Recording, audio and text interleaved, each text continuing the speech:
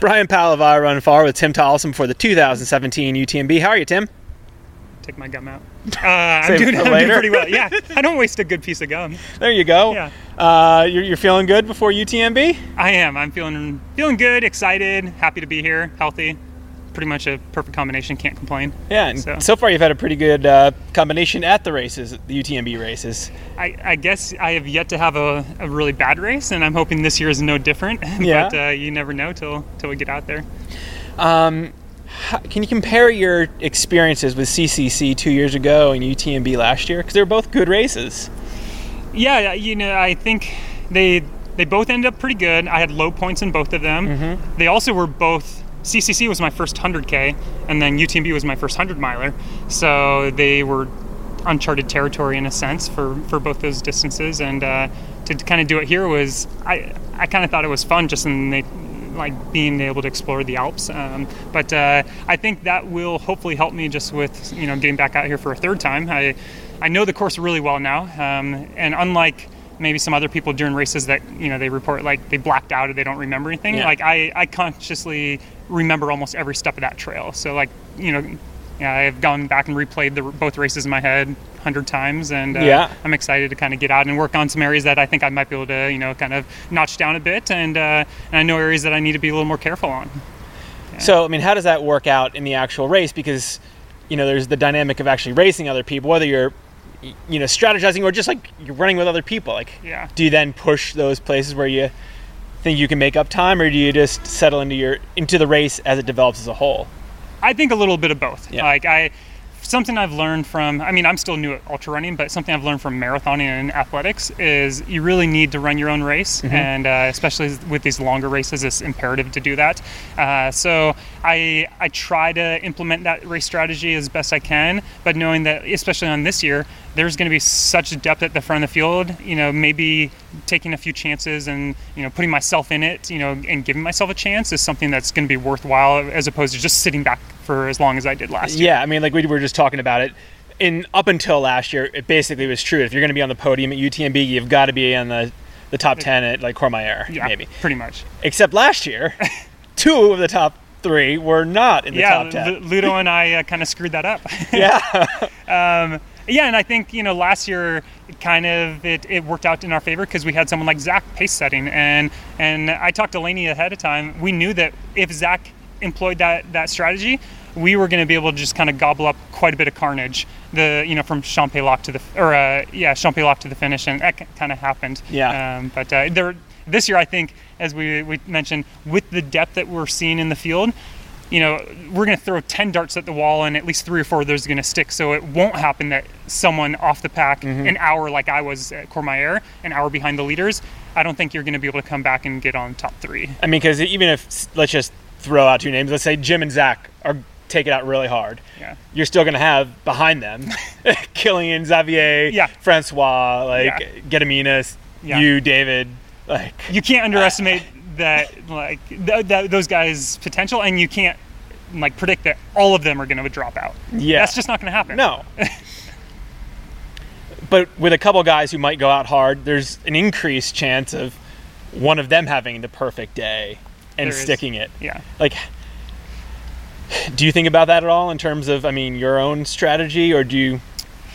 I've definitely visualized, what it might be like to be in that lead pack, the entire way. But I think personally for myself, it's going to be listening to internal cues on how my body's feeling early on.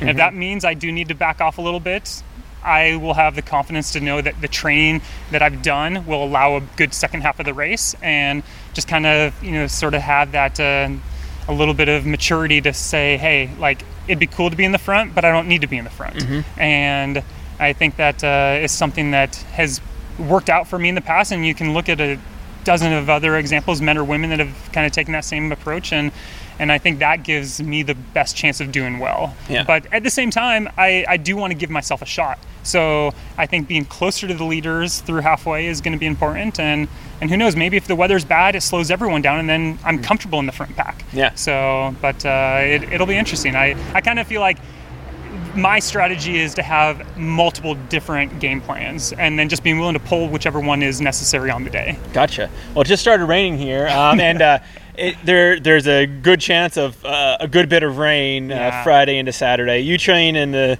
Sierra Nevada, and not historically known for a lot of rain over the summer. No, we're pretty dry. We've had a few thunderstorms, but I didn't actually run in them. So. Yeah, so how do you prepare for that possibility? It could be wet the entire time. It could dump on us. Yeah.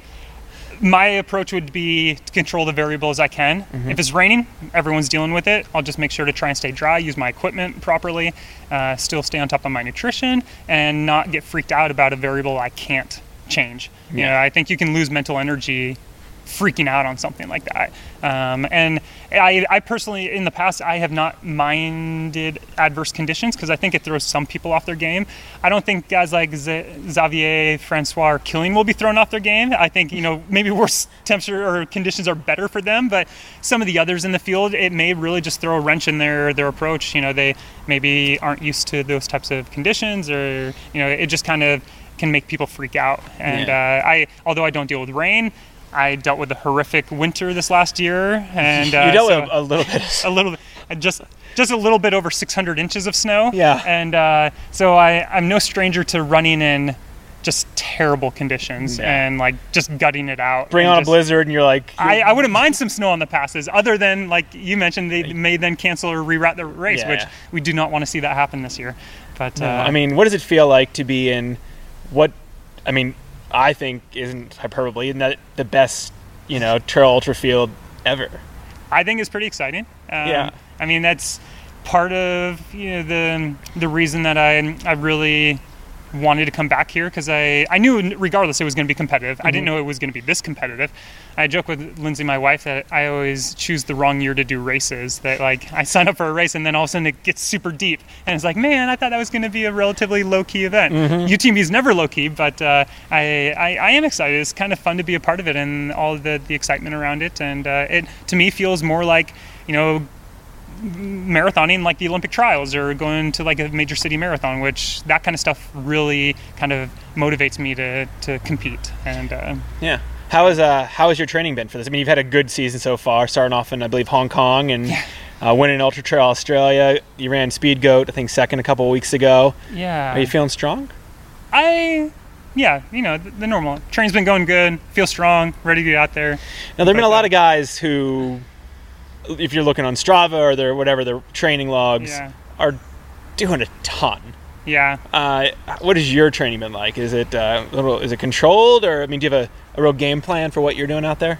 Yeah, I've kind of I keep going back to I think I'm so new to this sport. Mm-hmm. So I'm only in my third year. I don't have a lot of experience, but I have 15 years of competitive running experience, and something I'm trying to employ in ultra running is that kind of methodical, long-term, slow build-up approach. If it means that my best races are still 2 or 3 years down the road, I'm okay with that, because I want to be around 2 or 3 years down the road. But so last year coming into UTMB, I had done more climbing per week in the 2-month build-up than I ever had. And this year I've increased that by about 30 or 40% per week, and still feeling healthy and strong. So I've been able to handle more vert per week. I feel more prepared after learning stuff from last year. And I've kind of, Mario, my coach, and I, we talked about hey, just don't pay attention to other people. I actually unfollowed people on Strava because I didn't want to know what they were doing. Because I feel like I'm already pushing my personal envelope enough that you see what other people are doing and you start thinking, oh, maybe I need to do more. And that's a dangerous game to get into.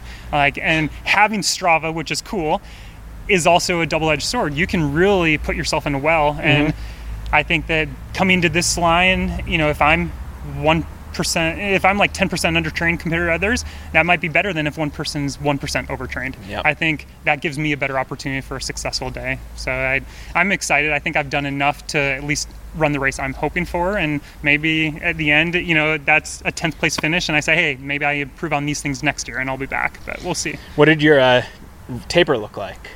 When did you start, and how aggressive? My last big long run was 2 weeks ago, and it was just just a 35 miler with an ample amount of climbing, 4 passes of Mammoth Mountain, my ski resort that sits at 11,000 feet. And I did that last year, and it was one of those kind of confidence building workouts that you get through that, 4 passes of an 11,000 foot peak and some technical terrain, and you kind of feel like, okay, I can handle what UTMB is going to throw at me. And then I've just gradually dropped my mileage a bit, still with some vert, but legs are feeling pretty good. Nice. Well, best of luck out there, Tim. Thank you. Enjoy. Thanks.